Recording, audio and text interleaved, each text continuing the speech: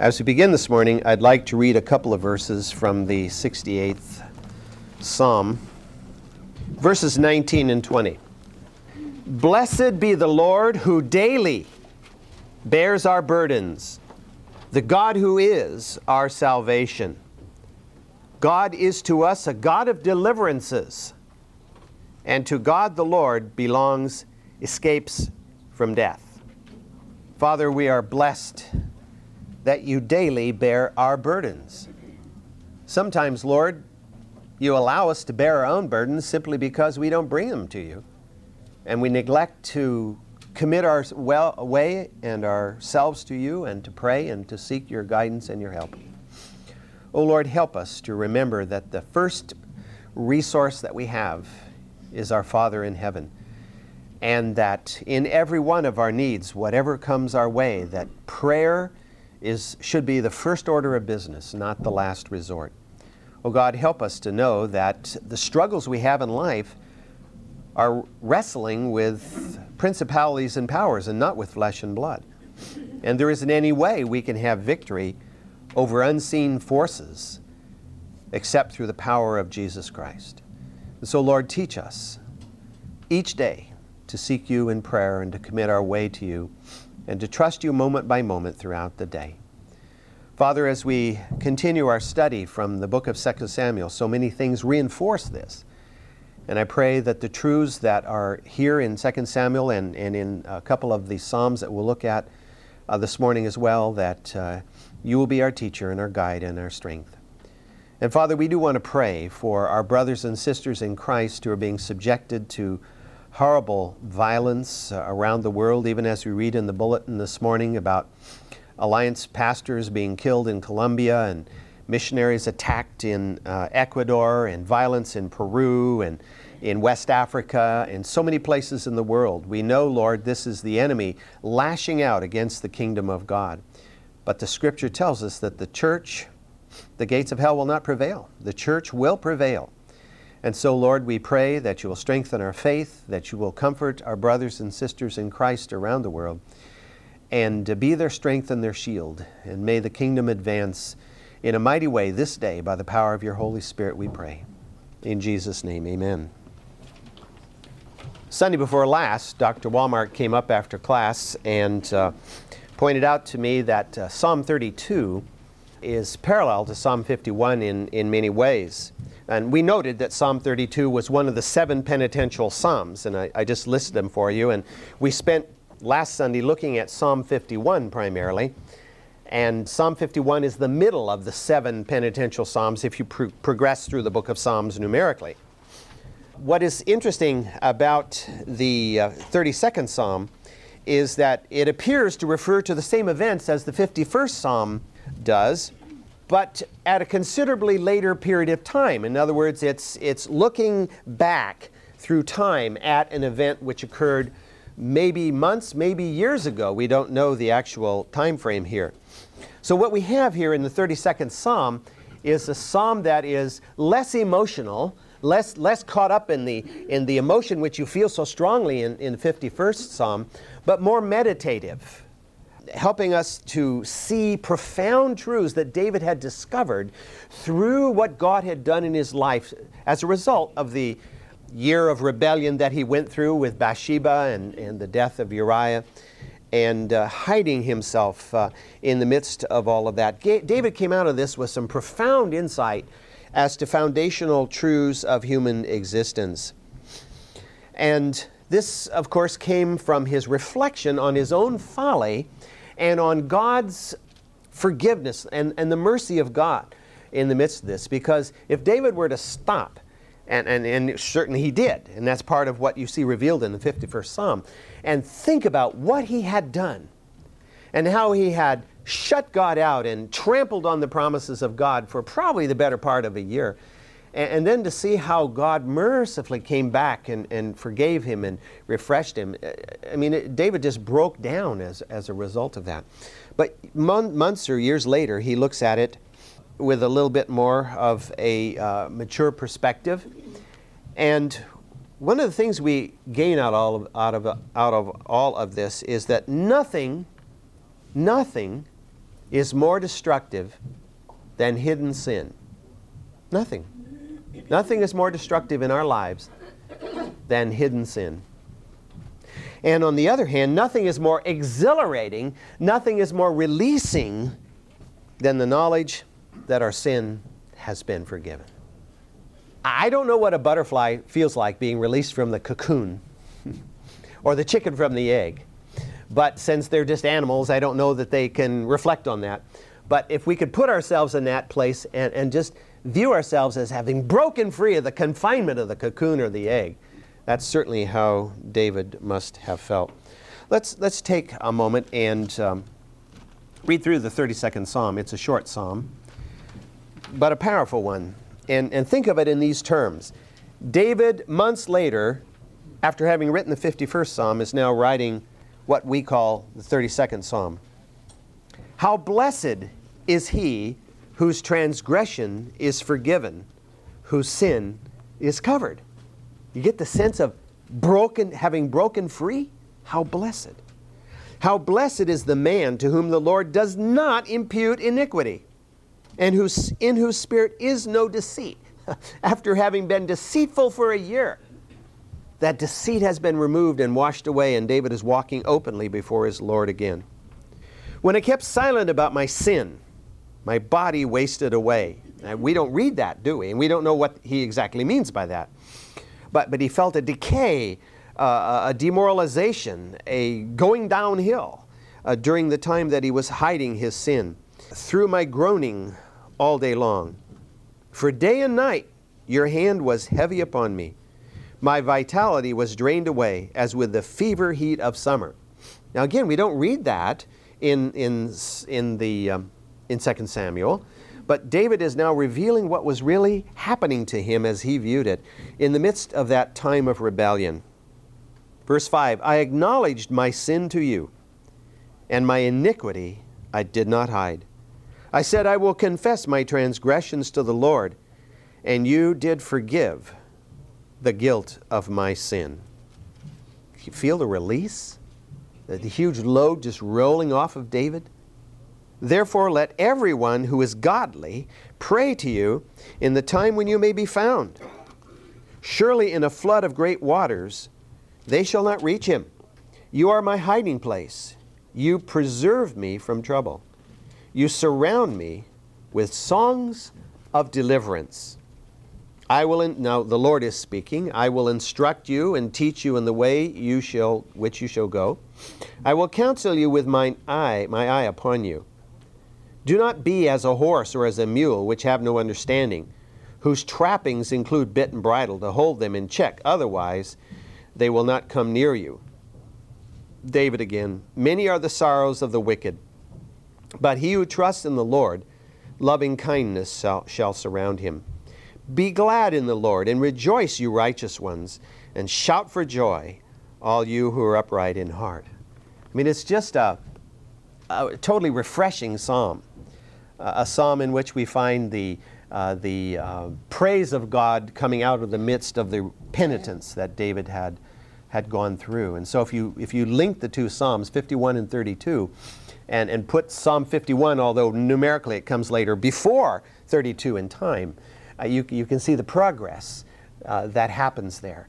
You can see the process and the result, if you will. In thinking about this, another psalm came to my mind in which the mercies of God are so profoundly pointed out to us. And this is the oft-quoted Psalm 103. Like Psalm 32 and Psalm 51, it's a psalm of David. But unlike Psalm 32 and Psalm 51, it is not particularly a penitential psalm.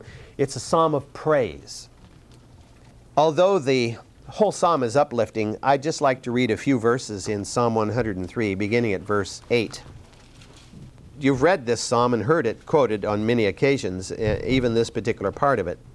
Verse 8, the Lord is compassionate and gracious, slow to anger, and abounding in loving kindness. Now, we've heard statements like that time and time again. We've heard it over and over again in the Old Testament, in other places. We've heard Moses say this. And we've gained this from so many sources. And so we understand these are attributes of our Lord. Compassion, graciousness, slow to anger, loving kindness. These are His attributes. This is what He is. Verse 9, He will not always strive with us, nor will He keep His anger forever. He has not dealt with us according to our sins, nor rewarded us according to our iniquities. For as high as the heavens are above the earth, so great is His loving kindness towards those who fear Him. And of course, that last part of verse 11 qualifies this whole thing. To whom is He speaking? Those who fear Him. Those who fear Him, He will not deal with us according to our sins, nor reward us according to our iniquities. Those who do not fear Him will reap the punishment of their sins and iniquities. And notice verse 12. It's a very insightful verse. It says, as far as the east is from the west, so far He has removed our transgressions from us. Now, east and west are relative directions. East and west are infinite. You can go east, and no matter how far east you go, there is no place in which you cannot still go east. You'll notice the psalmist did not say north and south, because that is not true of north and south. East and west are infinite. North and south are finite. You can go far enough north where the next step you take is south. When you get to the North Pole and you walk 1 foot off of the North Pole in any direction, you're going south. So it doesn't say as far as the north is from the south, because that would be, as I said, a finite, a limiting thing. But east and west are infinite. You can go around the globe as long as you live and keep going east if you want, or west, whichever way you chose to go. Horace Greeley said to go west, and so many did. In Russia, they went east when they expanded. Ivan the Terrible sent them east over the Ural Mountains and out into Siberia. That was a more harsh environment than for those who went west over the American plains. So it's, obviously you see that would David have known, or in this instance David, would David have known that north and south differ from east and west in terms of this infinite finiteness? Maybe not, but God knew. And so this is another point at which we understand the inspiration of God in the writing of His Word. Verse 13, just as a father has compassion on his children, so the Lord has compassion on those who fear Him. Do you daily sense the compassion of God? Do you have that sense that God is compassionate upon you every day? One of the things that helps us to understand when Christian tradition and Christian, so-called Christian churches have begun to miss the mark and to become humanly infused is where you begin to view God as somebody who's angry and looking for the nearest opportunity to just whack you across the back of the head, God is always up there looking for your next misstep so He can deal with you. That's not the God of the Bible. That's a human invented God that unfortunately has crept into some branches of Christianity. As I mentioned to you before, when Martin Luther was a child growing up, it was commonly believed in Europe at that time that Jesus was very angry, and that the only way you could get Jesus to have a little compassion on you was to go through His mother Mary, because mothers know how to make their sons more compassionate. And of course what that does is that exalts, actually almost exalts Mary above Jesus. And that's not scriptural. That's what humans have done to change the Word of God. For He Himself knows our frame. He is mindful that we are but dust. He knows our frame. Jesus has been in our frame, and He knows what we face. He doesn't have to be interceded with by some saint or His mother or anybody else. You and I go directly to Him in prayer, and He is our God, our King, our elder brother, our Savior. All of these things He is to us. And David learned all of this the hard way. The hard way. Well, let's go back to 2 Samuel finished the 12th chapter. Gears change here quickly. So let me read beginning at verse 26. Now Joab fought against Rabbah of the sons of Ammon and captured the royal city. And Joab sent messengers to David and said, I have fought against Rabbah, and I have even captured the city of waters. Now therefore gather the rest of the people together and camp against the city and capture it, lest I capture the city myself and it be named after me. So David gathered all the people and went to Rabbah and fought against it and captured it. Then he took the crown of their king from his head, and its weight was a talent of gold, and in it was a precious stone, or precious stones, and it was placed on David's head. And he brought out the spoil of the city in great amounts. He also brought out the people who were in it, and set them under saws, sharp iron instruments, and iron axes, and made them pass through the brick kiln. And thus he did to all the cities of the sons of Ammon. Then David and all the people returned to Jerusalem. I want to remind you again, since we've been a little bit away from the story here, dealing with David's dalliances, that all of this occurred in the midst of an attack that Israel had launched against the country of Ammon. You see the word Ammon here. And the Ammonites, we've talked about them before, were a Canaanite people who lived out on the edge of the desert here. This is a plateau here that tapers off out into the great Syrian desert here. And it's a fairly hostile desert. Generally speaking, people have not historically crossed this desert in the past. Nowadays, of course, there are roads across it. But Rabbah here was the capital of Ammon. And today, the same site has a city on it. The city does not commemorate the name of the original city, Rabbah, but commemorates the name of the people, Ammon. You go to Amman, Jordan, that's the capital of Jordan, Amman. And the name, of course, derives from Ammon, which used to be the land here. The people who live there today are, there probably is some Ammonite blood in them, that they're basically Arabs or related people to the Arabs.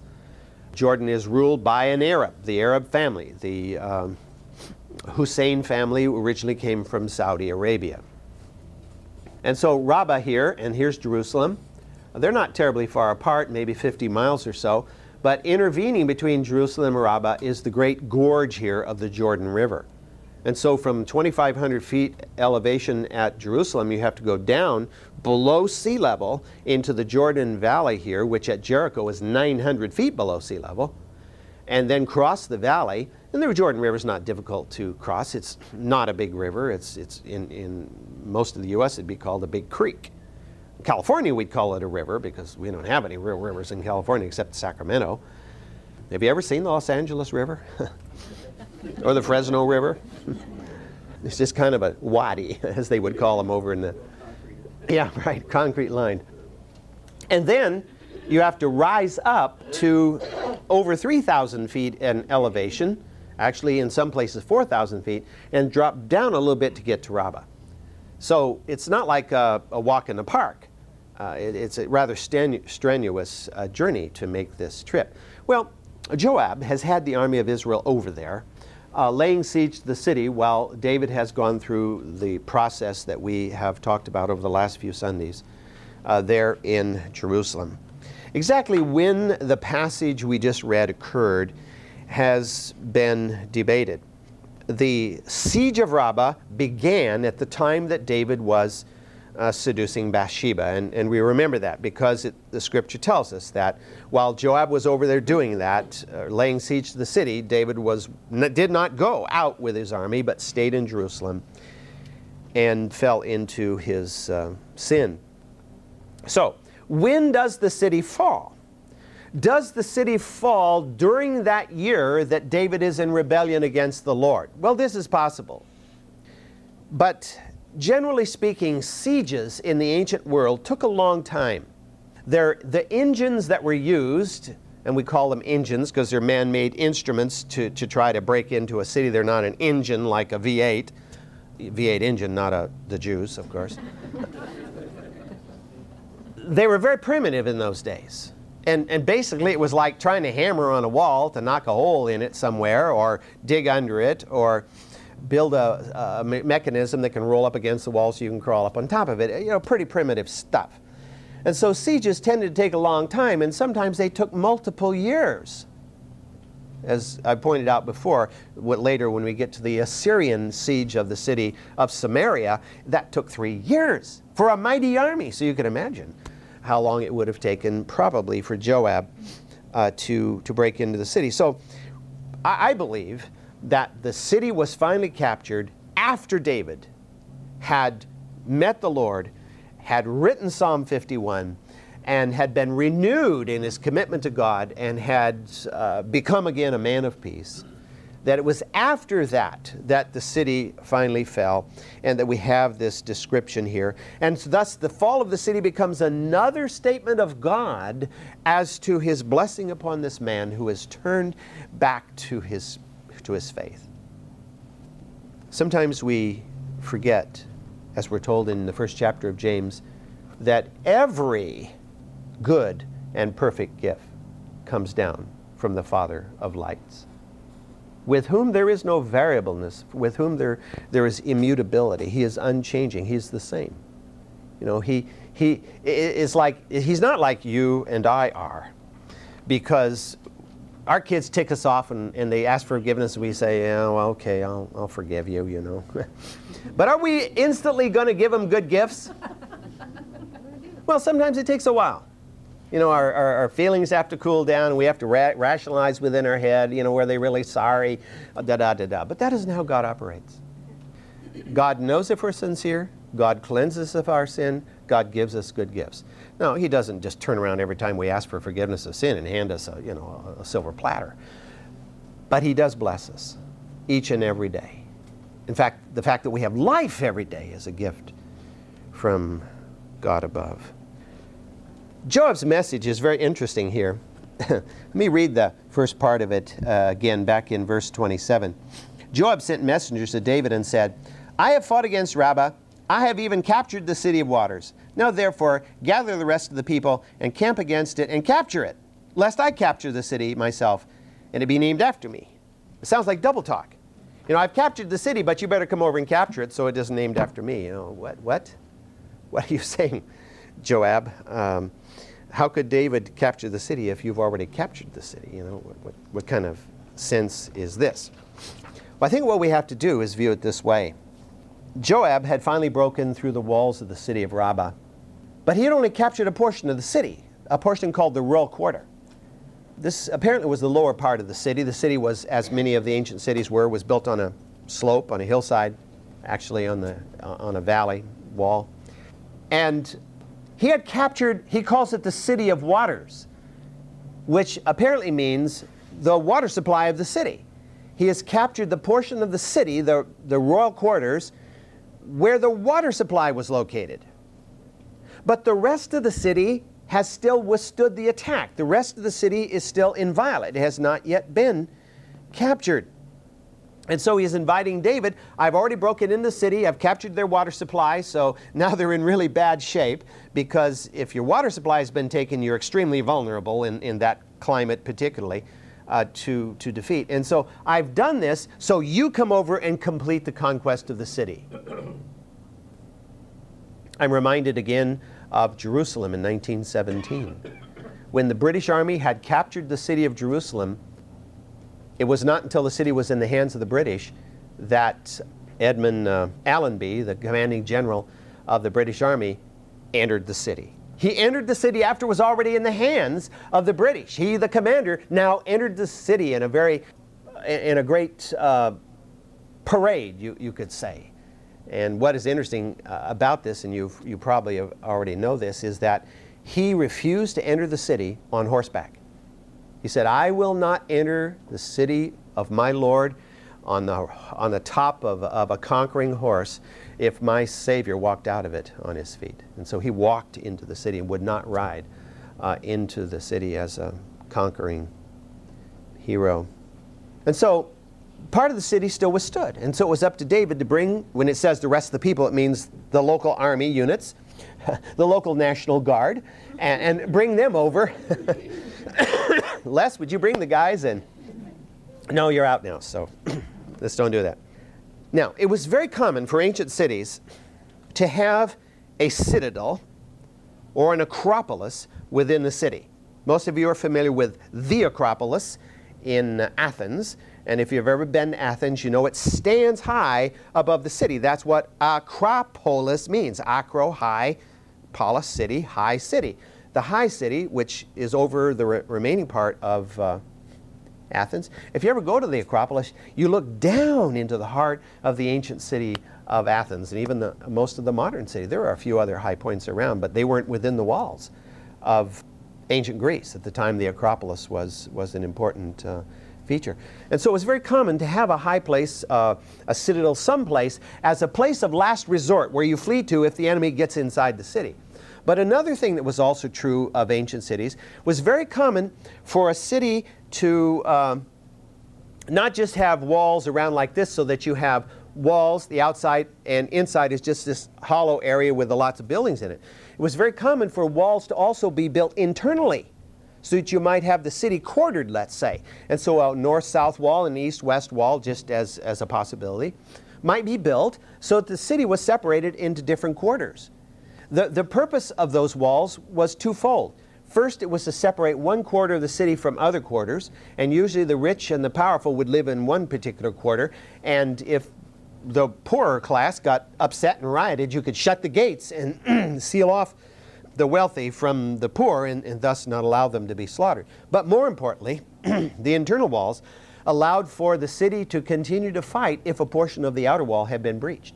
Because the enemy is in the city, but they're not in the whole city, because these other walls seal off other parts of the city, just like bulkheads in a ship are there. So if you puncture one part of the hull, it can be sealed off so the rest of the ship is not invaded by water. And so this was common, and that's apparently what happened here. If you go to the city of Amman today, you will not find the ruins of this city. What you will find are the ruins of the New Testament era city when the city was called Philadelphia. And there's a amphitheater, thank you, amphitheater there and a few other remnants of the city from that particular time. So it seems that the portion of the city that had the water supply, unfortunately for the Ammonites, had been captured. The other part of the city was still fighting and was protected by internal walls apparently. But they were very vulnerable because the water supply had been captured. Now Joab's statement in verse 28, where he says, "Now therefore gather the rest of the people together and camp against the city and capture it, lest I capture it myself and it be named after me." This is not an expression of humility. That was not an attribute of Joab, humility. What we have here is that he knew that he did not have David's unqualified confidence. David had gotten really ticked at Joab because Joab had done some things that David had specifically said should not be done, and he went ahead and did them anyway. The only reason he still had the job was he was David's best commander. And so he knew that to go out on a limb and do this on his own could put his job at jeopardy. He felt it would be wiser also to let David finish the conquest of the city and let David decide what to do next. Because when you capture a city, what do you do with it? Do you just occupy it as it is, or do you do like the Romans had a tendency to do, and that was flatten the whole thing, and then come around a century later and rebuild it again? There's something not terribly bright about that. But they usually let their wrath dictate what they did at the moment. So let David decide what to do here, because if he went ahead and did something, he would lay himself open to royal criticism. David could say, "Joab, you did this, you did this, you did this, you are cashiered," So he invited David to bring an army and complete the capture of Rabbah. So David accepted his commander-in-chief's advice, and he came over and consummated the conquest of the city of Rabbah. Scripture tells us here that as a symbol of his victory, that David captured in war the royal crown of Ammon. Now I propose to you that David may have put the crown on for a ceremony, but I propose to you he did not wear the crown around. Because the Scripture says it was made of gold and it weighed a talent. Well, the best we can tell, a talent was somewhere between 65 and 70 pounds. So, I don't think he just walked around with this crown on his head, because he would have been shorter very quickly had he worn it very much. It was obviously a ceremonial crown, purely for ostentatious presentation. Is undoubtedly why the king of Ammon had such a huge crown. David's forces sacked the city of Rabbah. Sacked the city. They took all the spoils. That was the rule in those days. One of the reasons you did that was that's how you paid your army. They didn't get the big cash layouts that modern soldiers get. I was waiting for Les's response to that. Well, backing off of that, our soldiers do get paid. Historically, soldiers have not been paid. They got paid by whatever they could capture, whatever they could gather in the victory. That's why you go down through history and you read about battlefields. After the battle was over, you find that the camps are stripped. The men who have fallen in the battlefield are stripped of everything, sometimes even their clothes. Quite often, camp followers are responsible for the ultimate humiliation of the dead on the battlefield. But nevertheless, all the goodies are taken by the soldiers because that's how they pay themselves for having served. They take goodies home for their family and for their pay. Now, the last verse there in the chapter, in verse 31, can be a bit confusing. But I think we need to understand this, knowing the character of David, that what it is telling us here is that, as is true throughout history again, when you captured a city, well, depending on who the people were. When the Romans captured Carthage, the people they didn't butcher, they sold into slavery. In David's case here, he enslaves the people in their own land. The scripture says that he sets them to hard labor, cutting rock, cutting wood, and working in the brickyards, the brick kiln. And so their job became doing the heavy work. They remained in the land, but they worked for Israel now. They worked for David. And the whole country of Ammon was absorbed into the Davidic Empire. And again, pointing out that inside these red lines, you have the Davidic Empire, the main part of the empire, the extension that David established clear up to the Euphrates River that carried over into Solomon's time. And so Ammon now is absorbed within the Davidic Empire. The only areas here that were not absorbed into David's empire were Philistia here, which was subsidiary to Israel. It came under Israel's hegemony. Israel dominated the Philistines, but allowed them to continue to have a certain measure of home rule. And the Phoenicians. The Phoenicians were not in a tributary status to Israel. They were in a trade status. They were not in submission to Israel, but in a good trade and political alliance with Israel. In fact, one of the later kings would marry a daughter of the king of Tyre, and of course we know her as Jezebel. And that wasn't a particularly good marriage, but anyway. So that's the situation. So pretty much now the Davidic Empire is put together. And we will be moving on into the beginning of the internal breakdown in the sense that all kinds of, what do I want to use as a phrase here? Things that would be reported in the National Enquirer began to occur within David's own household. And that's what we'll be looking at next as we move into the 13th chapter of the book of 2 Samuel. The tragedy of David's relationship with Bathsheba will have an ongoing impact in his own household. Not that alone. Many other things that David had done and failed to do played a role in what would happen in his own household. And we begin to read some horrible things in the 13th chapter. And as you go on, even into the first chapter of 1 Kings, you continue to read tragedy in the household of David. So what do we say? We say David was forgiven of his sin and God gave him good gifts, but that doesn't mean that God cancels out all of the consequences of our folly. But he does use them, of course, for good if we allow him to do so. And so next Sunday, as I mentioned to you before, Cindy Strong will be here to begin talking, giving a lesson on Islam. And then Sunday after that, we'll pick up with the 13th chapter of 1 Samuel.